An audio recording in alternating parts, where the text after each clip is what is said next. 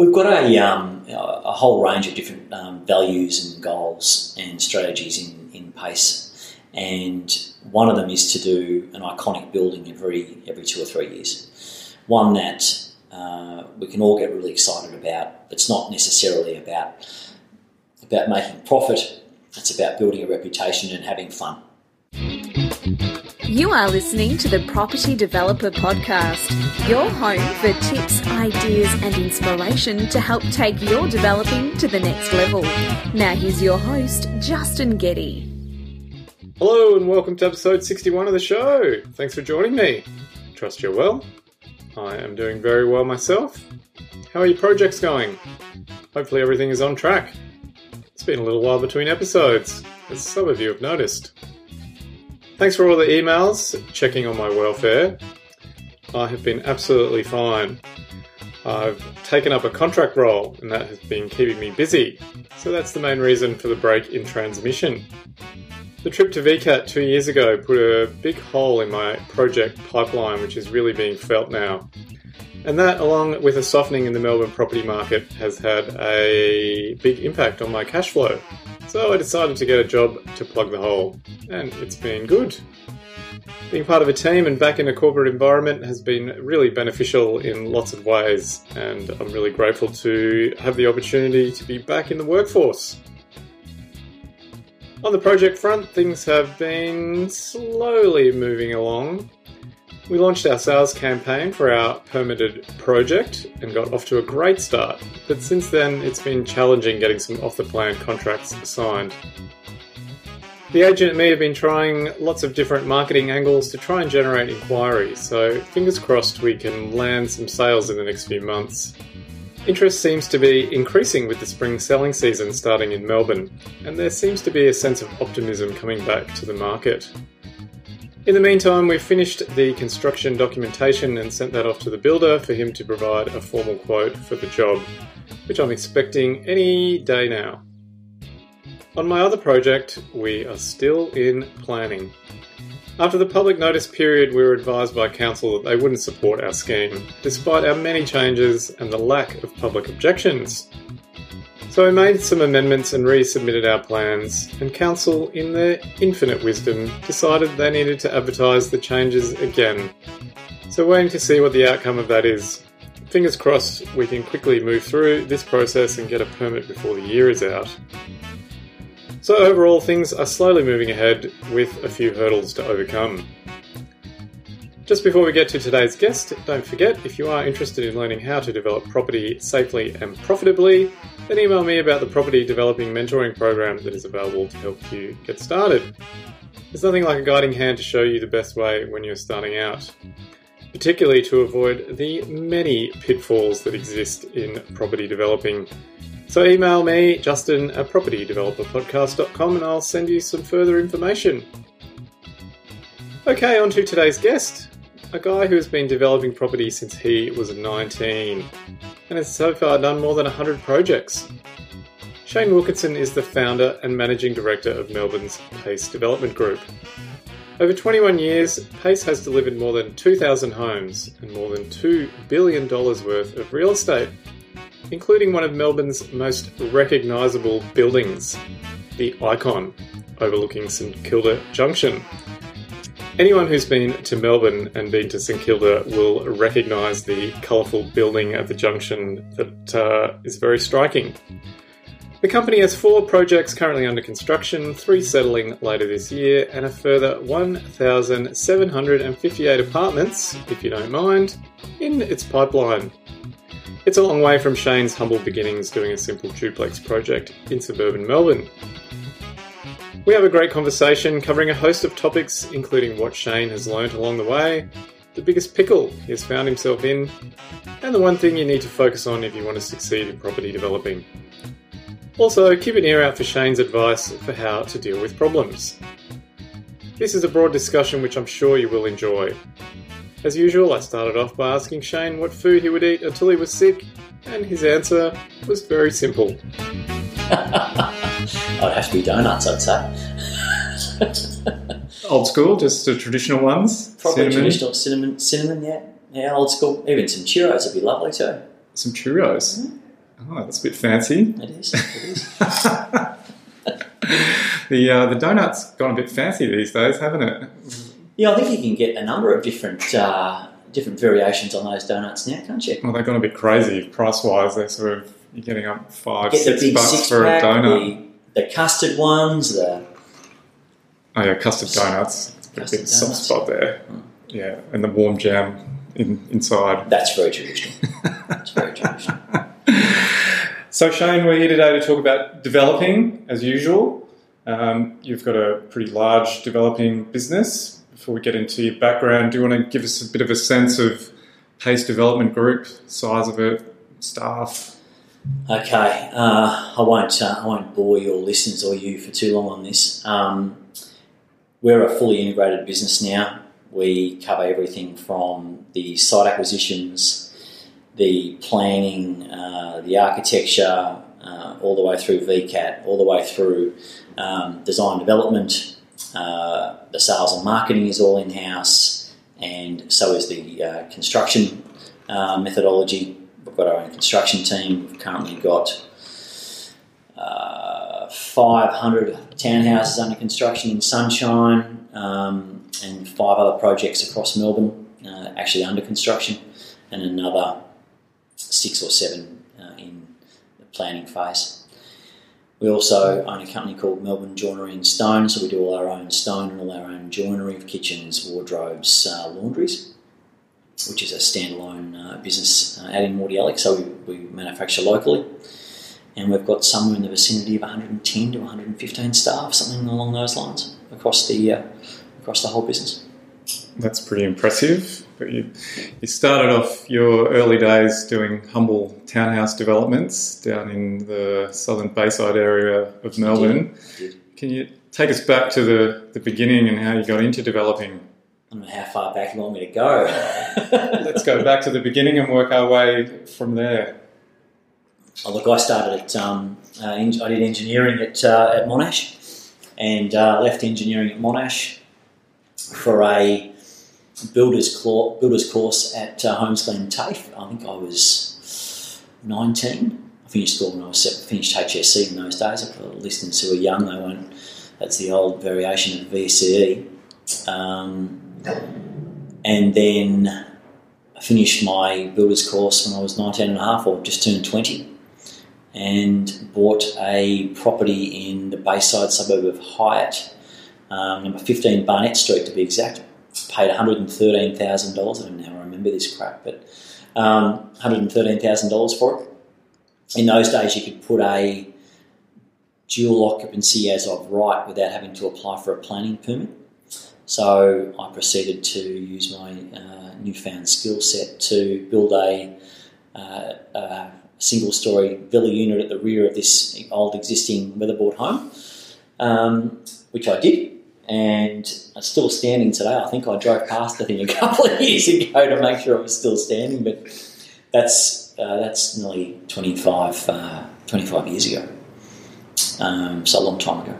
You'd be lucky to buy a front door in Hyatt for $100,000 these days. Yeah, I think the house opposite is exactly the same and just sold for about $1 million or something. So it gives you an indication the last 25 years how property prices in that vicinity have changed. Yeah, so duplex, and then sold that. I think I was working 3 or 4 jobs at the time, so I was still working. Not development or building wasn't my main source of income at that point, and poured every dollar that we had into that venture. Bearing in mind it was 1992, and if anyone remembers 1992, it's the worst property crash that we've ever had. I think I made the grand total of about $7,000, and if I worked out my labour cost, I think I would have been backwards. But somehow I gathered the strength and continued. I remember, just another quick point about family and what have you. I was $3,000 short on settling because I couldn't get the amount of bank finance that I needed to get, and I remember going to see my grandmother at that time and begged and pleaded for $3,000, and she gave it to me, luckily, a day before settlement. We settled it, and And that was, Mum and Dad, I asked and they said no. So I was going to forfeit the 10% deposit that we paid, and I was late 19, maybe just 20. And this is all happening. And then, did you pay your grandma back? Pardon? Did you pay your grandma back? Yes, I did. Or did she just get an equity stake in the... With interest. But then she gave it back to me when she passed away. So a little bit of an interesting nuance there. But yeah, I'm sure she had a laugh about that. Sold those two homes for something like about $110,000 or $115,000 each, and went and bought another property in Moorabbin. In those days, it was Moorabbin, not Hampton East. It's been rezoned in the last 20 odd years, and went through a planning permit and put 2 villa units, single-storey villa units, at the back of the existing house. Renovated the existing house. Also built 2 villa units at the back.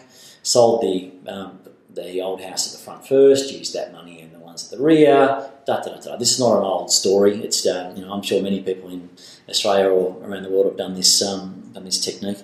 And I was also doing small building jobs for other people, and came to the conclusion over my very early 20s that it's better just to do it for ourselves.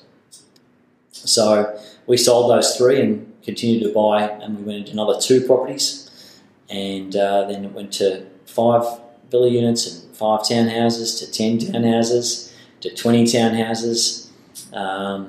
Slowly got into shop-top dwellings in Hyatt, Hampton, Brighton, buying shops and putting small apartments either on the top or at the back. And that evolution has just continued in the last 25 years. And this year we'll probably deliver, or between now, or what are we now? We're in September. Between now and the end of the year, we've got to deliver close to 400 apartments and townhouses between now and I'll hand them over to their new buyers. So it's obviously a substantial amount of discussion and little wins, little successes, all the way through that 20 year. I've just missed 20 years of the evolution. So if you'd like to delve into that at some point, I'm more than happy for you to ask me any question you like. Yeah, well, if you jump onto the PACE website and go through the past projects page, it's pretty long. Yeah, we've done well over 100 projects, and obviously varying in size, but each one we try and make sure that's better than the next. Yeah, well, you can definitely see the natural evolution, and I think you've done at least one very iconic building here in Melbourne, which is at the St Kilda Junction, not too far from where we are, which is, I think it was called the Iconic, wasn't it? It was called Icon. And look, an amazing building, JCB designed. And the beauty in that building is in the detailing. It's not in, if you're up close looking at it, it's an incredible building. It's been painted by Matthew Johnson, one of Australia's leading artists. So when I mean painted across the whole building, anyone who's from Melbourne will know the building. It's got 56 different colours on it and approximately 400 different panels that are about 450 wide by about 3.1 metres high. And each one of those panels has been individually painted by the colours were chosen.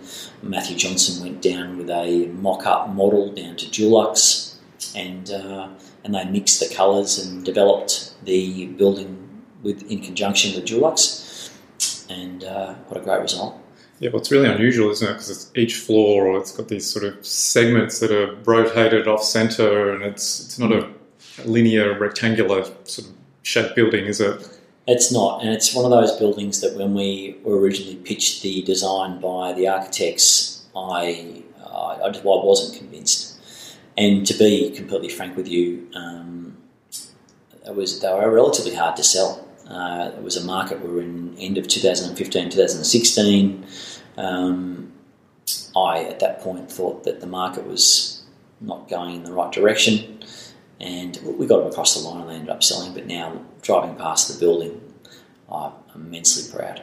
It's amazing. I mean, I ride past through the junction quite often, and you just can't help it. You look like a cyclist. Look how bloody fit you are. There's no camera here. Trust me, he's fit. That's all right. The two of us have got good heads for podcasting. And it's certainly an eye-catching building. But talk us through that when the architect comes to you with a concept and you go, I'm not really sure about this. Why did you proceed with it? Oh, look, we've got a whole range of different values and goals and strategies in PACE, and one of them is to do an iconic building every 2 or 3 years. One that we can all get really excited about. It's not necessarily about making profit. It's about building a reputation and having fun, and that's just one of those buildings. The other one was the one in Nautica. It's actually a picture behind you there. That one there, the boats opposite the Sandringham Yacht Club. So that was the other one we did before that. And the next one is Flemington, which we're hopefully getting planning approval for that over the next couple of months. Yeah, well, speaking of having fun, I don't think you had a lot of fun going through the planning process for the Icon, did you? No. I think we had 300 and something objections, and I remember it being on Channel 7 News at some point, and it got a lot of negative press. But I even remember the VCAT member's name, Chimino, and he backed us, and very, very happy he did. Yeah, I think I read somewhere that once you had all the objections, you were kind of questioning whether or not this was the right thing to do or the way to go, but you decided to push ahead. We did, and we put traditional car parking in there too. So it's got 5 levels underground. Anyone who knows anything about construction, it's a very small site. It's about 1,000 square metres, and we are every bit of 18 or 19 metres into the ground, including the footings and the structure. So a very, very difficult build. There's some cantilevers there that are 4 or 5 metres offsetting from levels above.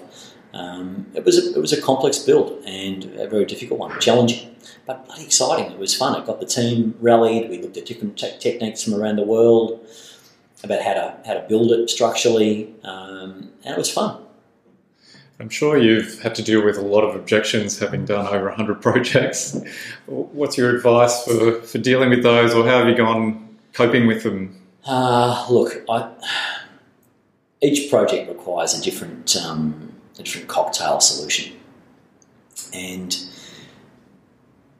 VCAT's gone in different waves over the last 20 years. There were times 15 years ago when you were very, very confident that VCAT was going to give you a positive result if you did the right things, and as the framing, the structural framing of planning gets better and better, which it has over the last 10 years, and it's getting better as we go forward. Where what I mean by that is that the government and councils are allocating areas that are developable. These are the go zones, and they're quarantining, if you like, residential areas where they're no-go zones. So you're not a smart, educated developer who's savvy, knows the areas that are go zones and buys the appropriate property, and therefore reduces your amount of conflict and the amount of tension and the amount of friction to get a planning permit. Well, as someone who's bought in one of those go zones and not had a successful outcome at VCAT, I'll have to waver on that one. But you've obviously had a few trips to VCAT over the years, I presume. I think I've been there about probably 50 or 60 times. Yeah. And what's the strike rate like? Oh, look, we always get there in the end. Some we lose and we go back. So Wellington Street, St Kilda, High Street, Mount Waverley, just recently in the last couple of years, we lost them at VCAT and went back to the drawing board. And VCAT are great these days. They give you, most members will give you some guidelines about, look, we like this, we didn't like this is why we refused it, and this is how you can possibly rectify it and tweak the drawings and come back to us, and we'll give you a good show. And that's been if I can say anything about VCAT, that's been one of the major positives. The other one while I'm talking about VCAT is the compulsory conference. It's great to be able to sit in a relaxed environment controlled by an experienced member, and you can actually have an intelligent, rational discussion, because if there's anything that gets residents' blood running, it's building a block of apartments or a high-rise next door to you or down the road from you. They're just scared that they're going to be letting people in. And over the years, this is the only conclusion, the conclusion I've come to of why people object so vehemently to development, is because they think that an underclass of some description is going to come into their suburb and, shall we say, politically correct, just liquefy. Wreck the joint. And wreck the joint, okay, we can say that. And that's probably true. That's exactly what they think, and the reality of it could not be further from the truth. Especially now, given investors aren't in the marketplace, all the product, certainly 80% of the product we produce now is owner-occupier product. Communities are developing. We're creating platforms. When I say platforms, I'm talking about virtual platforms where the building occupants communicate with each other. There's virtual notice boards. They are becoming really great places to live. Pools on roofs, steam rooms, meeting rooms, dining rooms you can book out when you've got your family party. They're not anything like the product that we were all delivering 15 years ago. Bit different from the duplex in Hyatt 20 years ago. A little bit, yeah. A little bit. Even though that duplex right now would be worth a fortune. When you look back at those early projects compared to the big complex ones that you're doing now, are there things you miss about the little ones? Not really. I think everyone's on their own journey, and I just like continually challenging ourselves, myself, and the team follows. I just like to be honest, wake up every single morning and just be excited about what I'm doing today. And if I'm not changing, not progressing, not growing, not challenging myself every day, I'm not excited. And I can't imagine a life where I'm not waking up in the morning and jumping out of bed and want to get home from the gym because I want to go to work. That's what I want out of my life. And then what do you reckon the key differences are between those sort of smaller projects when you started out and these bigger complex ones? Look, I think once you break through a ceiling, and I've never spoken about this before, but if you're not from a wealthy family, if you're not from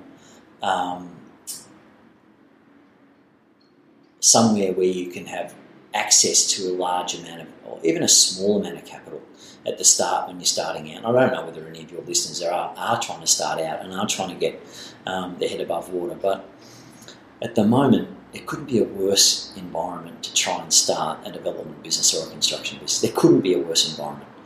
Banks are only lending to people they've lent to before that have a huge balance sheet, that they know they're going to get their money back from. Taking a risk on a newcomer, not tried, not tested, it's bloody hard work.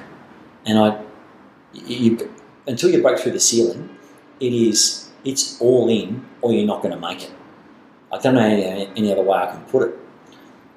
I mean, all in. There is nothing else in your life other than doing what you set out to do, and nothing. Otherwise, you're just not going to get there. And when you talk about the ceiling, what is it that you mean by that? Yeah, breaking through a ceiling. Once you've got a lot of runs on the board and a good history, you've got money in the bank, you've got your own equity, it's only then that things start to get a little bit easier. From a finance perspective, from a sales perspective, buyers are slowly at last becoming more educated, where they're buying brands, they're buying people that stand behind the product, they're buying proven entities. It's exactly the same as choosing a car. You go and buy a BMW, you know it's going to cost you $60,000.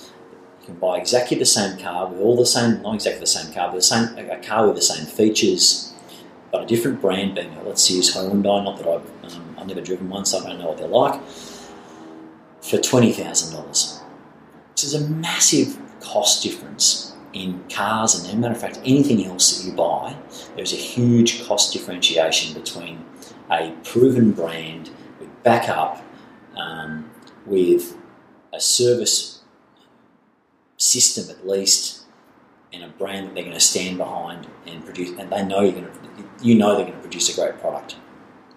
In property, there is a tiny differentiation between buying through an established brand who's done this 1,000 times before, knows what they're doing, and is going to give you an amazing product with an amazing backup service and be there for that 10-year warranty period rather than ducking and weaving, compared to someone that's not. The price differentiation might be 2 to 3%.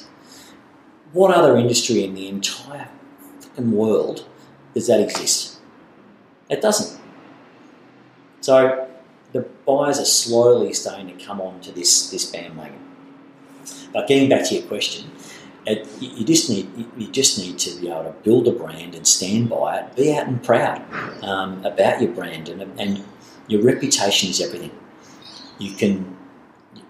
I wrote a letter recently to our customer care division, which is the division which looks after all our apartments, townhouses, and offices, for that matter, after we've constructed them and settled. And essentially the letter says,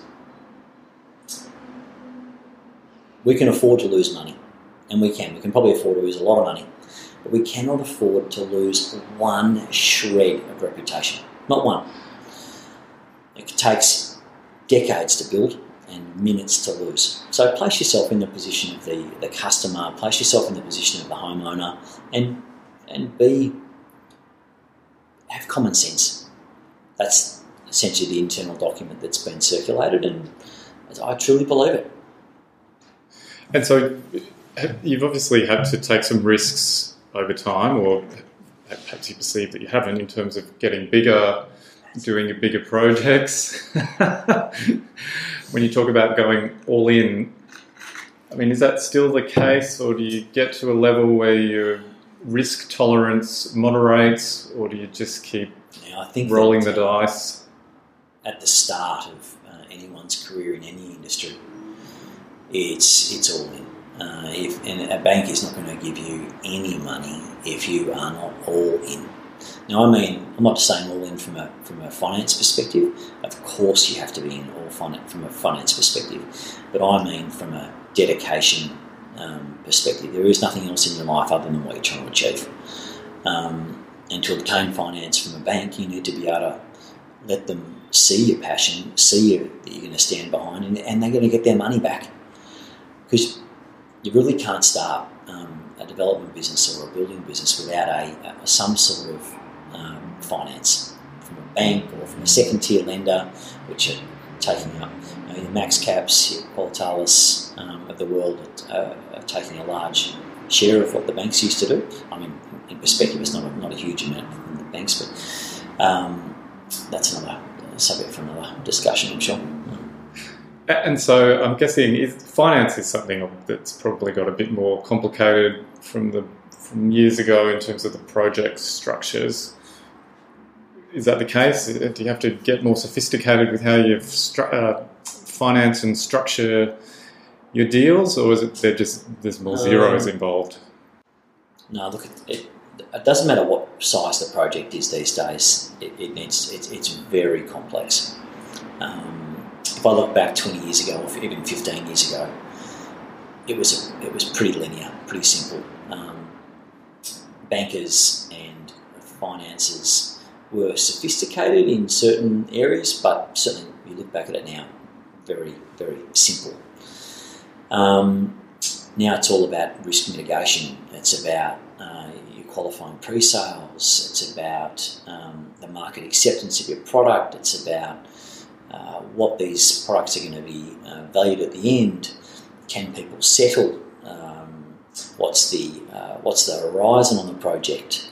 Therefore, what's the market going to be like, and what's the valuation market going to be like in there? And it's a complicated cocktail, and I don't know any other way to say it.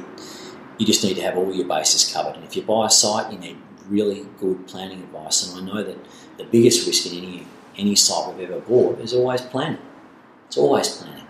It has such a major impact on the overall development. Yeah, I mean, I've found the planning process to be getting more challenging and taking longer. I don't know, is that your experience? Look, it is. But look, we allow more time now to talk to councils, but we do so much due diligence before we buy a site. There's no see a site in the morning like I used to do 20 years ago and buying it in the afternoon. Those days are well gone.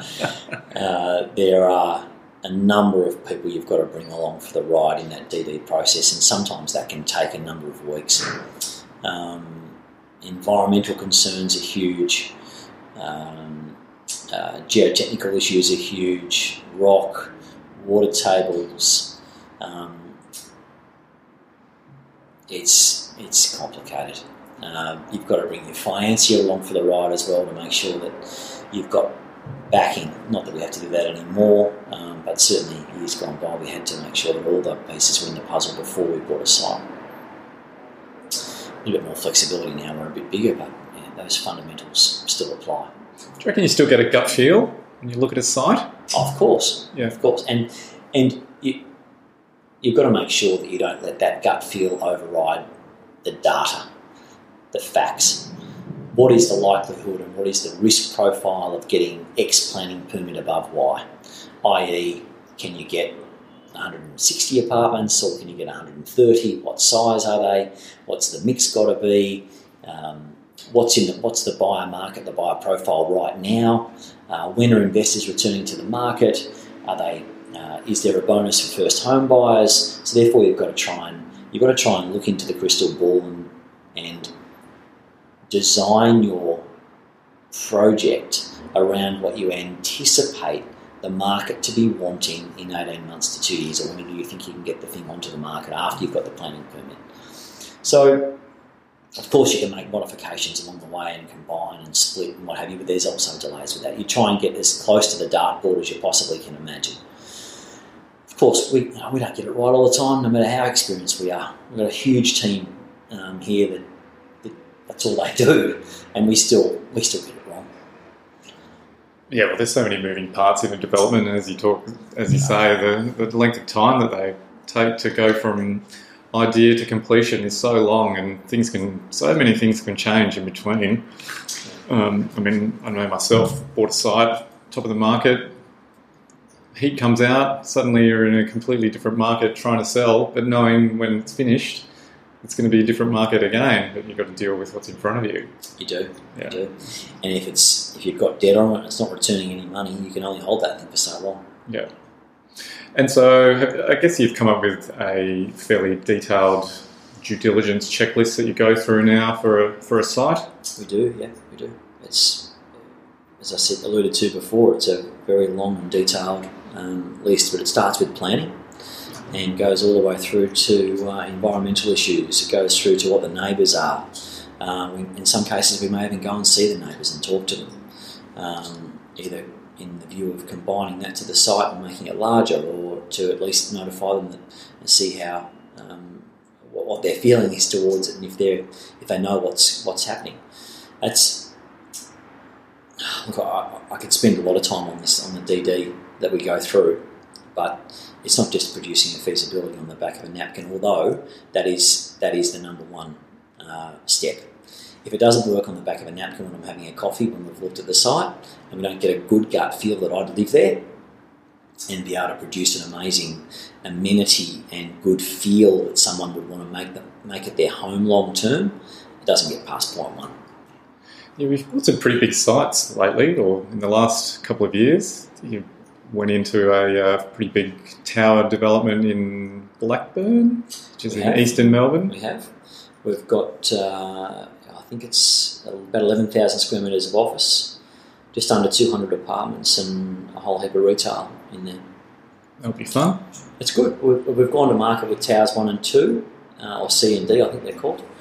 And out of the first 126, I think we've sold about 50 at the moment. So that went on the market about 6 months ago. Sales rate's a lot slower than what it normally is, but look, it's an economical product, and Pace know what we do well. We build BMW 3 Series for a very reasonable price. So that's the analogy. I wanted to talk to you about the market. It has been soft. I personally have experienced the difficulty in getting off the plan sales across the line. Have you been finding that as well? And if so, what have you been doing to counteract it? Look, I say this, but things over the last few weeks have actually picked up. During February and March, April, and then into the election, I think we had our worst months just before the election. Then we had our inquiry dramatically increase. So our inquiry per week went up to approximately 130 to 140 inquiries, which means it's an inquiry, just to clarify, that is someone who has had to do something to make an inquiry, whether write an email or make a telephone call or go through a display suite, something they've had to do physically to show an interest in one of our properties. So it's a relatively qualified lead. But those leads just weren't converting to contracts. So we were in a position of a bit of a holding pattern the last few months, but the conversions are coming through. The market, and we've adjusted pricing a bit. We're leveraging our brand heavily. We're doing everything we possibly can to reignite our sales pipeline.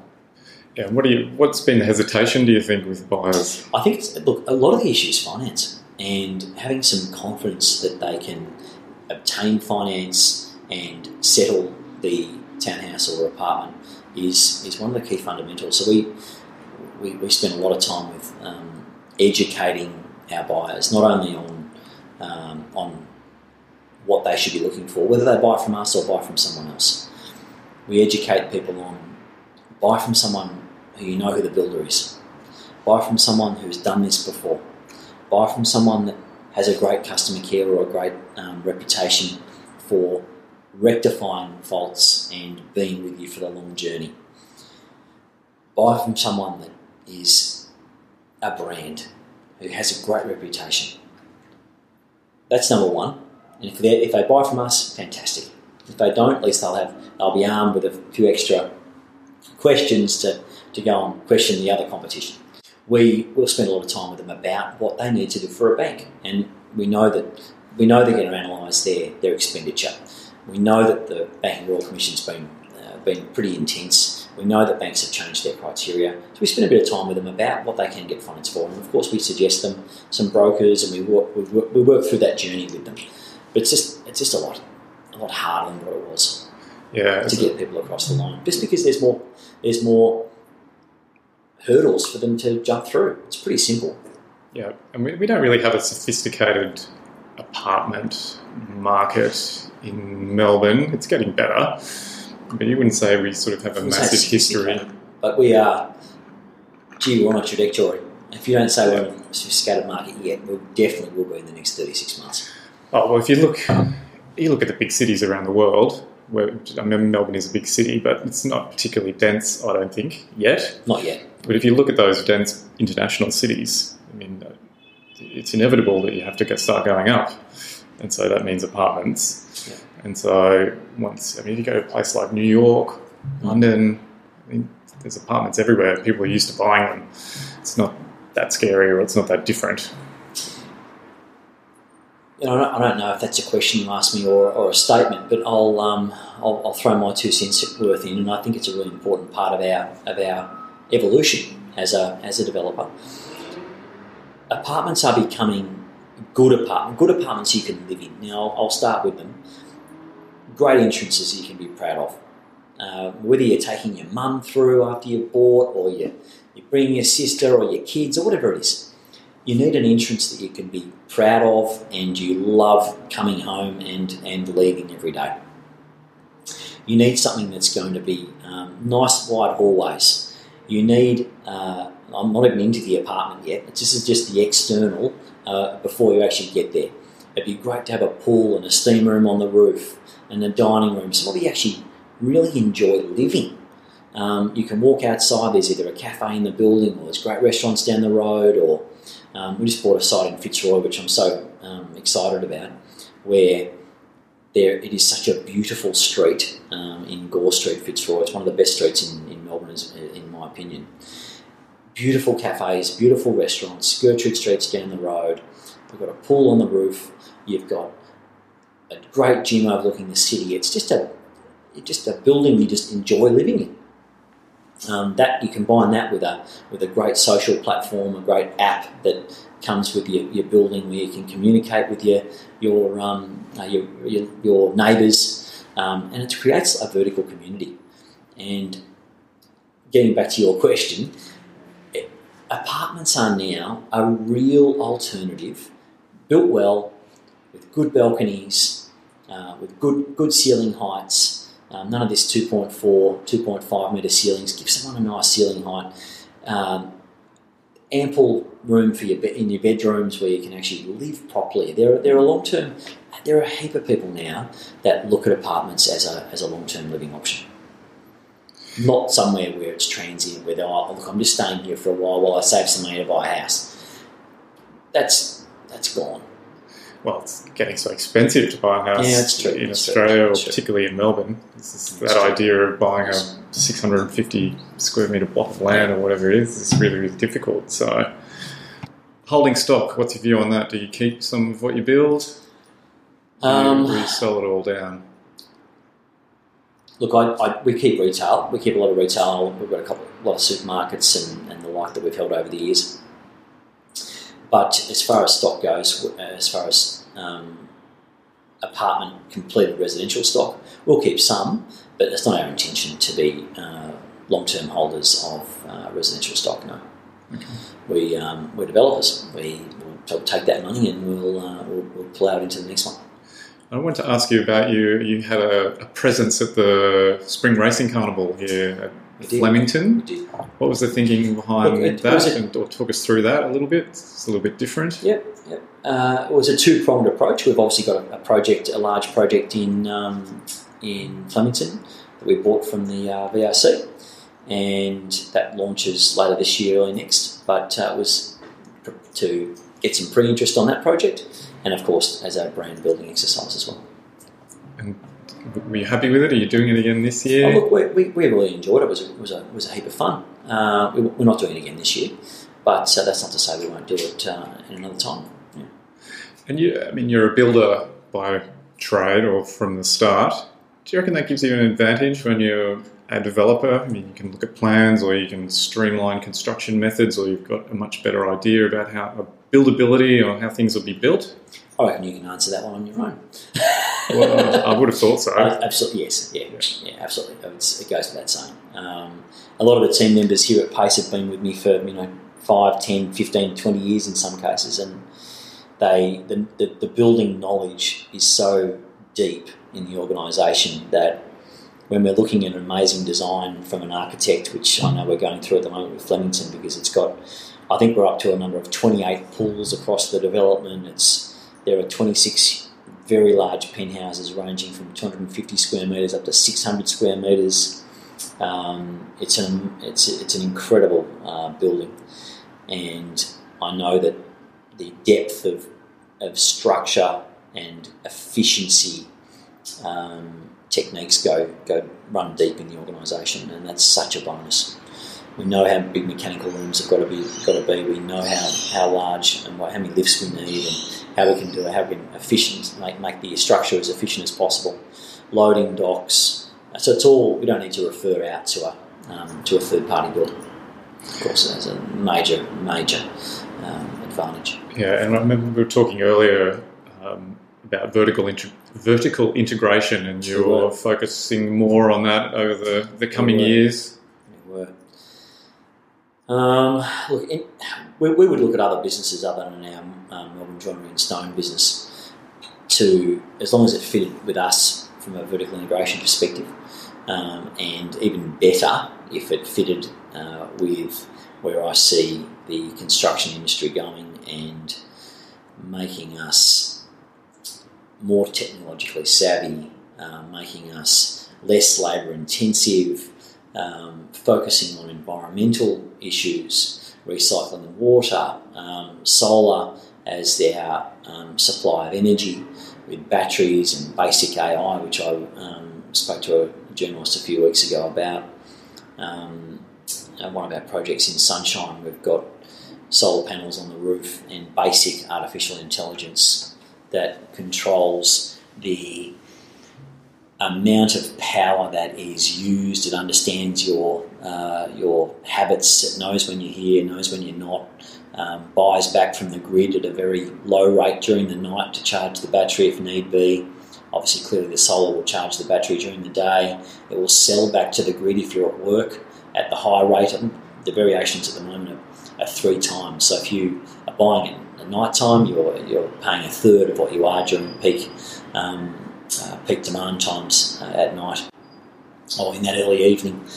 So you can, with some, this is not rocket science. This is no Tesla vehicle we're talking about. This is basic artificial intelligence that assesses every few minutes what the rate of electricity is, what you can sell it for, and knowing your movements and being able to trade energy to either your townhouse neighbours or external from the development altogether. And in our view, we can. I think if we're successful, we will have a zero bill for all those occupants with a small amount of solar cells on their roof, which is great. And I think from memory, it'll be the first in Australia to do this, which we're really excited about. So if we find a vertically integrated business that suits that, we would look at acquiring that as well. But yeah. So looking back over the 21-year journey, what do you reckon you've learnt or about yourself along the way?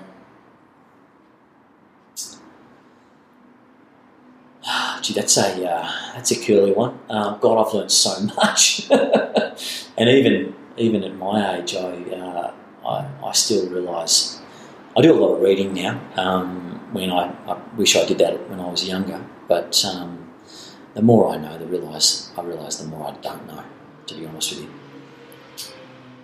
it's such an evolving beast, the development industry.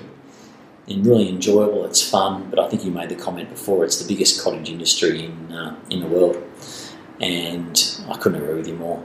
And what excites me more than anything else at the moment is being able to be involved in what I consider is going to be the biggest revolution in our industry in the next 10 years.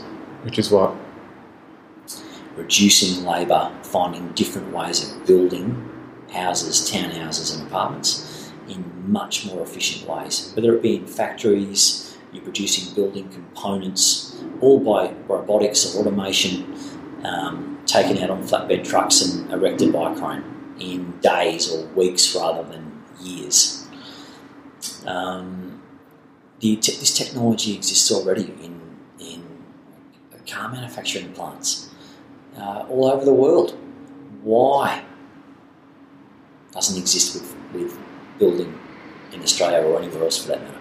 Yeah, well, it's funny how you can take lessons from another industry and apply them to a new industry, and it seems revolutionary. Because I know apparently Henry Ford picked up the production line technique from an abattoir, with the way the carcasses were just rolling along the line. I didn't know that, but that's amazing. And he went, why can't we do that with cars? They were just rolling the carcass down the line, slicing bits off. Apparently that's the inspiration for the production line. We could do that. We can do that with components of an apartment block, or a hotel, or an office. Well, we've got Hadrian out there now, don't we? The robotic bricklayer. We do. But I think he needs some development. Oh, really? Oh, I think that it's a good step, though. It's a good step, really good step. And I know I've been delayed on a project because of bricklayers. They're so busy. Just got to wait for them to be able to. So you must have got your pre-sales across the line. This was the last project. Okay. No, pre-sales very slow with the current project, unfortunately. All right. You said you're reading more. What are you reading? Not magazines. I read a lot of biographies now. So I try to take lessons from other people and apply it to my own life. So I hope that there'll be a small element of making less mistakes. which biography or which person jumps to mind? Right now, I'm reading Phil Knight, who was the founder of Nike. Oh, Shoe Dog. Yes, Shoe Dog. Yeah, that's right. Good book. So I'm halfway through that. Oh, very good. What would you do differently if you had to start all over again?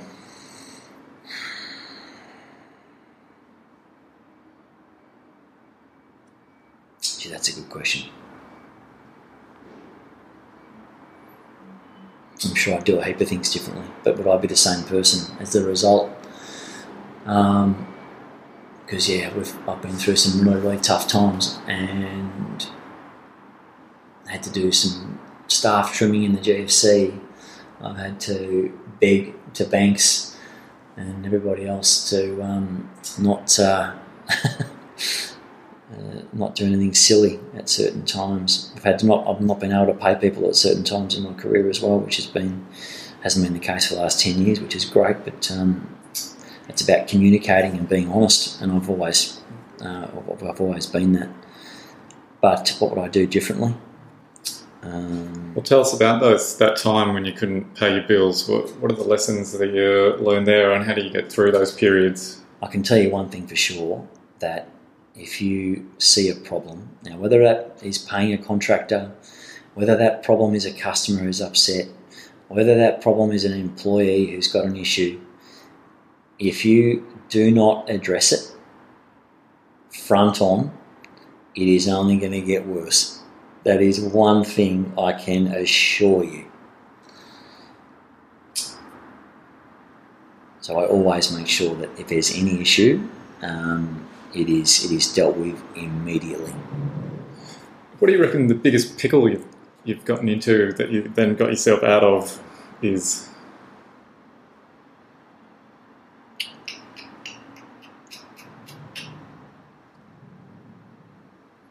I can't think of one right now. I've been in a heap. You've put it in the forget box. Been in a heap. I try and focus on the good things, but I'm sure I've learned a heap from the bad. Look, I've made thousands of mistakes, and it's every time I make a mistake, it's I try and learn from it. I do learn from it, and get up and reset and go again. On many occasions, we've lost planning permit applications at VCAT. Many occasions, and at no stage have I thrown the towel in and sold it. We've always picked ourselves up, redesigned it, gone back to VCAT and delivered the project. So there's not one project that we've on-sold in that advisor. Not that I've learned anything about that. It's just I found it easier that the person who knows the project the best is probably the best one to get the planning permit in the end. That doesn't answer your question at all. So I don't... I'm in pickles every day. I've got 15 pickles outside that door right now that need solving. So is any major one? We've never had any major ones. Always, if there's a major one, it's always with a bank. Actually, I do know one. We were doing 150 units, 165 units in Parkville about 4 or 5 years, longer, 6 or 7 years ago. And we were 3/4 way through construction, and I was sitting at home and watching the news, and the East-West Link got announced, and the East-West Link was going straight through our building. So I had a very large mortgage at that point. I think it was in the vicinity of about $50 or $60 million with the ANZ, and I rang our corporate director of the ANZ straight away and said, "This is the first I know about it, first I've heard about it." So we had 165 apartments all sold to individual people. A lot of them first home buyers for that sake. And the next morning was a big strategy meeting about how we're going to work our way out of it. And we instigated a plan, a strategy, and it was based on transparency. It was based on honesty. The ANZ was wonderful.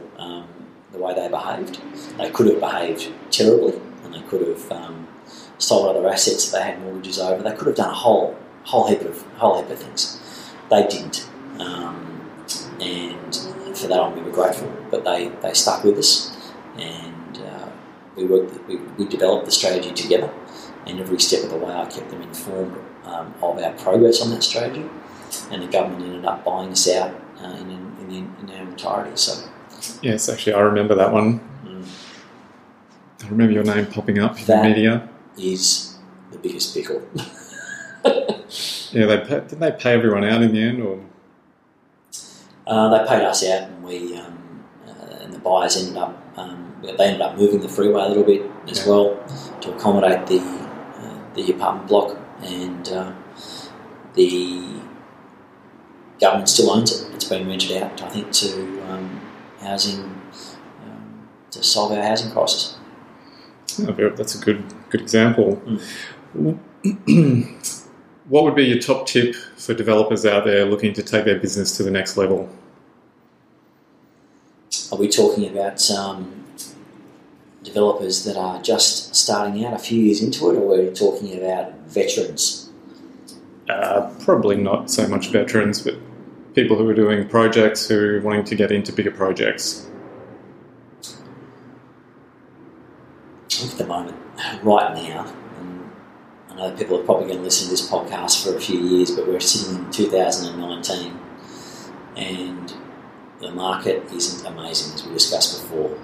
So launching into a project now without the qualifying pre-sales, without an exit strategy, I think it's probably time to stick to your knitting right now.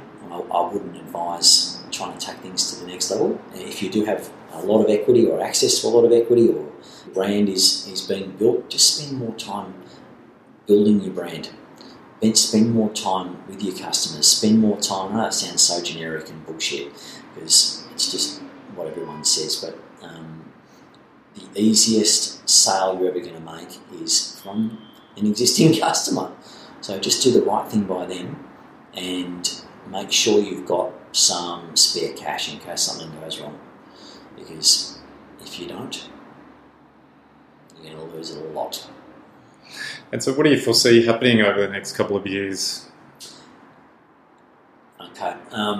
There's so many sectors in that question. There's so many market sectors, there's so many locations, there's so many different variables of that. I'll try and analyse what you let's keep it general. In the residential market, this is the residential market where you're getting either apartments or townhouses in Melbourne, in Melbourne, not the CBD so much, given the high controls that have been instigated. There's not much supply coming on board there. I think you'll see a dramatic uplift in rents and in investor interest in the latter half of 2020. There's still a lot of stock being delivered in Melbourne in the next 12 months. So a lot of cranes in the air. This product was sold 2 years ago, 2.5 years ago, 3 years ago in some cases. So you've got to remember that we've still got 10,000 people coming into Melbourne and Victoria every single month. So all those people that are coming in have still got housing because it's still being delivered from 2.5 years ago. But permit applications and building starts are down by 50 or 60%, depending which stat you're looking at. Blind Freddie can see that we're going to have a housing shortage in 18 months, 24 months. We're going to come out of this thing like a slingshot.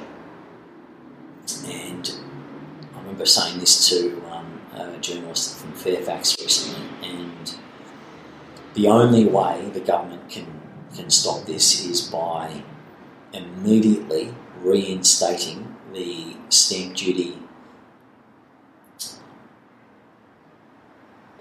benefit on buying off the plan, which will remove any stamp duty, and you can obviously get an existing stock that you still pay stamp duty on an existing product.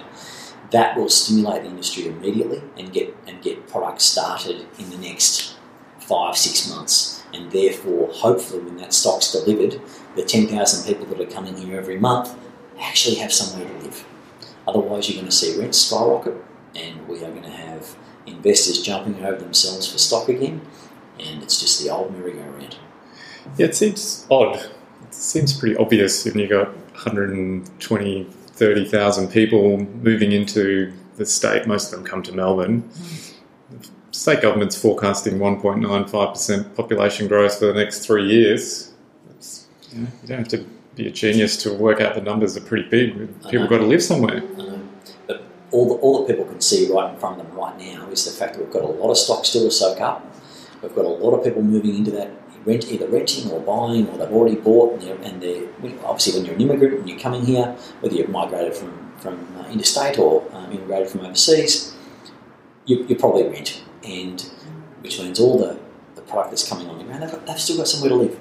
But we're not making the starts we were 2 or 3 years ago. We're not commencing projects, and therefore we're not going to have somewhere for people to live, which means there's going to be more demand. Yeah, it'd be good if they introduced some kind of concession for off-the-plan sales to give some kind of edge to get new stock into the market, because it just... You do get it if you're an owner-occupier, of course, and I know you're aware of that, and first home buyers get the same advantage, but you don't get it if you're an investor. No, that's right. And it sort of seems counterproductive, because if you're trying to bring new stock into the market, you'd think there should be some incentives for getting... for people to buy new stock. It's an easy way to stimulate it, because at the moment, on those 130 or 140 inquiries that Pace get a week, we might only get fraction, 10% of those are investor inquiries. Yeah. And to stimulate that and change, not change it completely, not flip it on its head, but certainly increase that number of inquiries of investors to get the projects off the ground, it would be a major assistance. But if they don't, well, it'll be interesting to see, looking back on this time right now, in 24 months' time. Yeah, well, you like to think things will be different, be a bit more robust. I think we'll be in a different marketplace at that point, but the stock actually being delivered on the ground where people can move into, you're not going to have it. Yeah, that's true, there'll be a bit of a bubble. All right, well, Shane, it's been awesome talking with you about developing. Beautiful. Is there anything else you wanted to add before we wrap up? No, I'd love to circle back in 24 months and see, and so we can do another one. Well, you'll have to get another stand out at the races, and we'll do it live from Flemington during the racing carnival. That sounds good. It's a good way to blow $500,000. Nice atmosphere in the background. Great. All right, thank you very much. Cheers. That's all right. If people want to find out more about you or the business, where should they go? I think there's a bit of a profile on me on our website, but yeah. Which is what, Pace Development Group? www.pacedg.com.au. All right, Shane Wilkinson from Pace Development Group. Thanks so much for being on the Property Developer Podcast. My pleasure. See you later. See ya. Cheers. Okay, there you go. Another cracking conversation with a guy who has gone all in on his developing career. I hope you enjoyed that discussion as much as I did, because there is lots of gold in there about how you can make it as a successful developer. Here's a couple of things I took out of that chat. 1, if you really want to succeed as a property developer, you need to go all in. Shane made it clear that he has gone all in with his developing, and in his view, that is what you need to do if you really want to succeed. He has slowly built up the business from humble beginnings and has broken through that ceiling that he spoke about. And now his company has the balance sheet to take on big projects. So how much are you prepared to go all in? 2, deal with problems straight away. I like how Shane was really clear that the best way to deal with problems is to tackle them straight away. Don't let them fester or get out of control. Deal with them early and move on. Simple but powerful advice. 3, learn from your mistakes and keep going. Shane mentioned that he has made thousands of mistakes over the years, but he's picked himself up, dusted himself off, learned from it, and kept going. I agree that perseverance is a key trait if you plan on sticking around long term in the developing game. I think the secret is not to make the same mistake twice, and not let the stumbles keep you down. What's the biggest mistake you've made so far in your developing career? Let me know by leaving a comment on the page of this episode, number 61, over at propertydeveloperpodcast.com. All right, if you enjoyed that conversation with Shane Wilkinson, then you should jump into the past episodes of the show and take a listen to my chat with developer Danny Chiama in episode 30. One of my favourite conversations so far. Danny has delivered some beautiful apartment projects and shares some of his lessons, including this gem about ensuring that you buy the right site. It's about choosing the right site, not choosing a C-grade site in a C-grade suburb and think that it's going to sell well, and by the time you've put $300,000-$400,000 into the site, you realise it's not going to sell. There is so much bullion in that conversation that it is definitely worth going back and taking a listen to episode 30 at propertydeveloperpodcast.com. Remember to contact me if you're interested in learning how to develop property safely and profitably. Email Justin at propertydeveloperpodcast.com for some info. Don't forget to catch me on Insta and Facebook for all my latest project pics and videos, industry news, and other fun stuff. You can also post a comment on iTunes if you're enjoying the show. And of course, all the past episodes can be found at propertydeveloperpodcast.com. So until next time, may some of your projects become city icons.